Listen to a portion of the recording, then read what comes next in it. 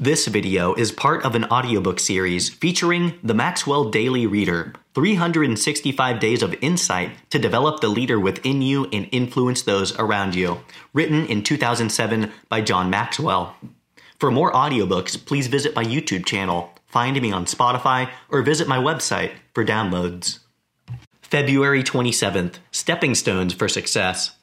The next time you find yourself envying what successful people have achieved, recognize that they have probably gone through many negative experiences that you cannot see on the surface. An old joke goes like this: never ask what's in a hot dog while you're eating one. The idea is that if you did know what's in it, you'd never want to eat one again. A lot of failure goes into success. If you really want to achieve your dreams, I mean really achieve them, not just daydream or talk about them, you've got to get out there and fail. Fail early, fail often, but always fail forward.